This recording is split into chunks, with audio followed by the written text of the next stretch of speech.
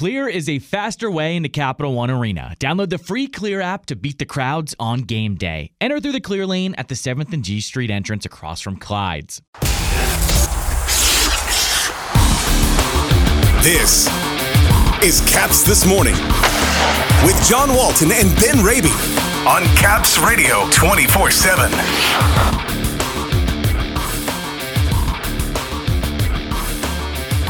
Anthony Mantha speaks to the media on being scratched from the lineup. A practice day and a travel day to Philadelphia. And Tarik El-Bashir will join us on Backstrom and Wilson's return and more. Good morning, everybody. Today is Tuesday, January 10th.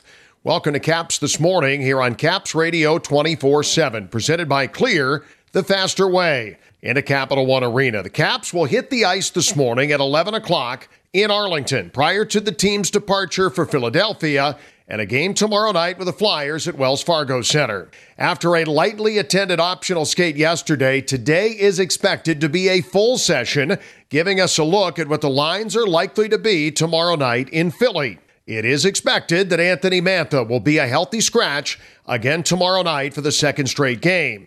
Mantha skated with the extras yesterday at the optional and talked to the media after, saying it's not fun, it's part of the business, and he saw it coming after the game against Nashville on Friday. I think I had a good stretch, a bad stretch, part of hockey. I don't think I was playing terrible. Obviously, the minutes were going down, so that's his decision to play me 9 minutes 43 in my last game there, so you kind of knew it was coming. He also said that he doesn't believe it's his production that Peter Laviolette has an issue with. It's perhaps his all-around game. Could have been different. I don't think it's necessarily the points and the goals that he's mad about. I think it's more the rest of the game. Here this morning to chat about Mantha, the goalies, the return of Tom Wilson and Nick Backstrom, as well as other topics, our pal Tarik El-Bashir, who caught up with me at the practice rink yesterday. Always a pleasure to chat with Tarik El-Bashir here around the practice rink.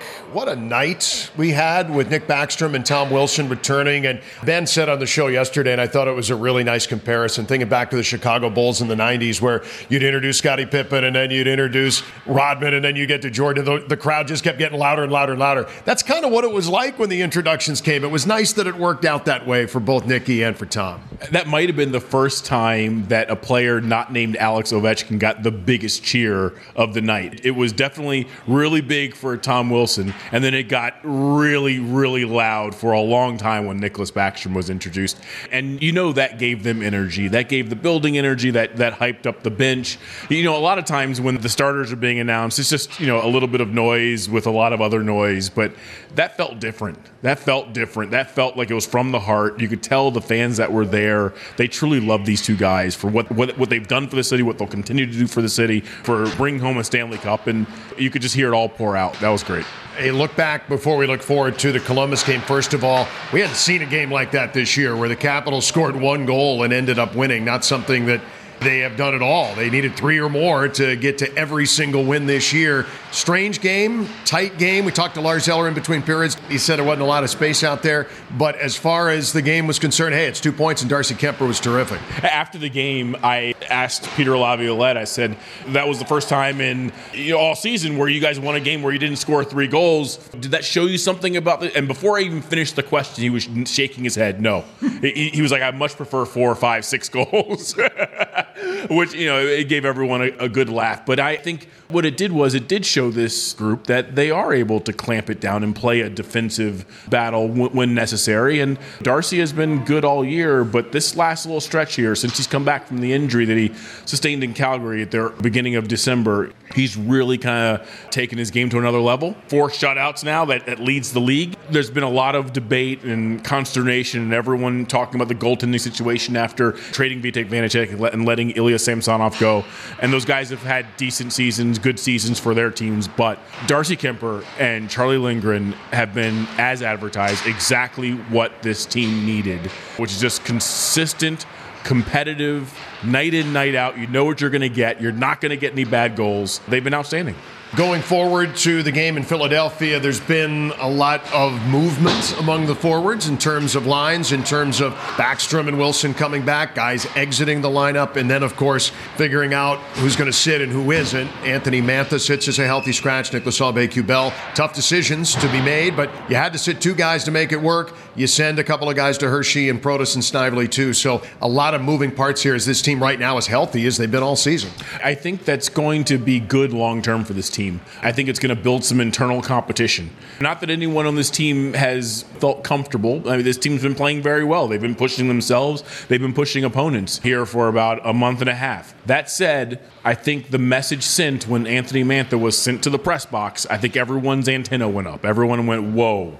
If Coach Laviolette is going to scratch a $5.7 million forward, the fourth highest paid forward on this team, I better be good every night if I want to keep my jersey. If you're Sonny Milano, you're looking around going, I better keep producing if I want to stay in the lineup. So I think that's going to be good long term. I'm not as down on Mantha as some people are. I think he's a good hockey player. I think that this coaching staff has done an outstanding job this season. I do think they need to figure out where he's best used. I mean, is some of it on him? Sure. Could he be better along the walls and in battles and maybe use his 6'5" frame a little better? Sure. I think he's been the victim of some bad bounces at the offensive end. I think some shots that have gone in when he's on the ice, maybe the save percentage isn't all that great when someone else was out there, a big save was made. So I think maybe he's had some bad puck luck. I do think that this coaching staff, again, like I said, they've been outstanding. They've done a great job, shepherding this team through all these injuries, being the architects of this comeback. But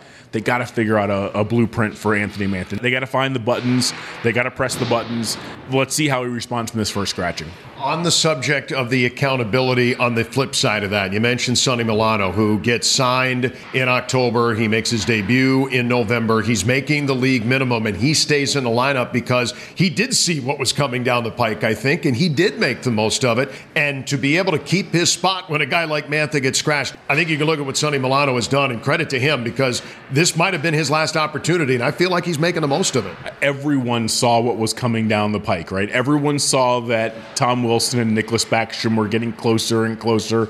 And I think everyone kind of raised their battle level even in practice. And good for Sonny, because, here's a guy who, after last year, didn't have a great second half of the season with the Ducks. Still thought he was going to be able to not necessarily cash in, but at least get some security in free agency. Nothing materialized. And so, he didn't really know how to approach his summer. He was probably a little down on the business and how everything turned out. And, then he goes to Calgary and maybe he's not in the best of shape and he doesn't win a job there. And he ends up getting a one-way deal from Washington. And you're right. I mean, here's a player who probably knew this was his best, maybe last chance to show that he's an NHL player. This is a player with pedigree. I mean, it's a player that was in the development program and was a high draft pick. If I'm Brian McClellan, I'm probably trying to figure out, do I need to sign this guy to a 2-year deal now before he continues to produce like this and prices himself out of the game? Because remember, this team is still going to be up against the cap going forward. Again, I don't know the particulars here, but I might be trying to sign him to a bridge deal here before he continues this surge and maybe earns himself a significant raise. To that end, and I'll leave it here, they're not the same players, but it's like Brett Connolly, a first-round pick with Tampa Bay, doesn't work in Tampa, doesn't work in Boston, comes here. He's almost kind of like this team's Brett Connolly, I think, in some senses where, you take a chance on a guy, you sign him at low money, and maybe you do bring him back into your corner. Maybe you don't, and he finds money somewhere else like Brett did. But he is, and it seems like for Brian McClellan, this is something he's awfully good at, to be able to identify guys who haven't been able to perform other places, buy the stock low, and watch it rise on Washington's watch. The pro scouting staff here in Washington, along with McClellan, is outstanding. I mean, just look at the moves they've made this year. Getting Dylan Strome, getting Eric Gustafsson. I mean, everyone else in the league had an opportunity to get these guys too, right? Trading for Connor Brown, yeah, I know he's injured, but he was going to play a big role with this team. Identifying Darcy Kemper, identifying Charlie Lindgren. He's a guy who's, before this year, played 29 NHL games. But they knew, having watched him at the AHL level and last year with the Blues, that there was something more there. So yeah, I think it also speaks to, in addition to speaking to how strong this pro scouting staff is here in Washington, I think it also speaks to the culture in this room, that a guy can maybe bounce around a little bit and can't find his footing, and then he comes here and he watches Alex Ovechkin work, he watches John Carlson work, and he watches how these guys play, how they practice, how they prepare, and all of a sudden they find their game and they start producing. And then before you know it, they're signing multi-year contracts.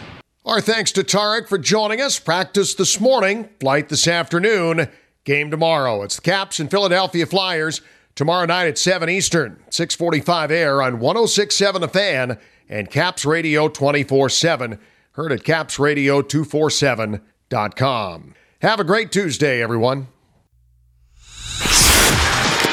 For the latest on the Capitals and hockey news around the clock. Let's go, Caps! Tune in to Caps Radio 24/7. Listen online via the Capitals mobile app at capsradio247.com or ask Alexa to play Caps Radio 24/7 on TuneIn.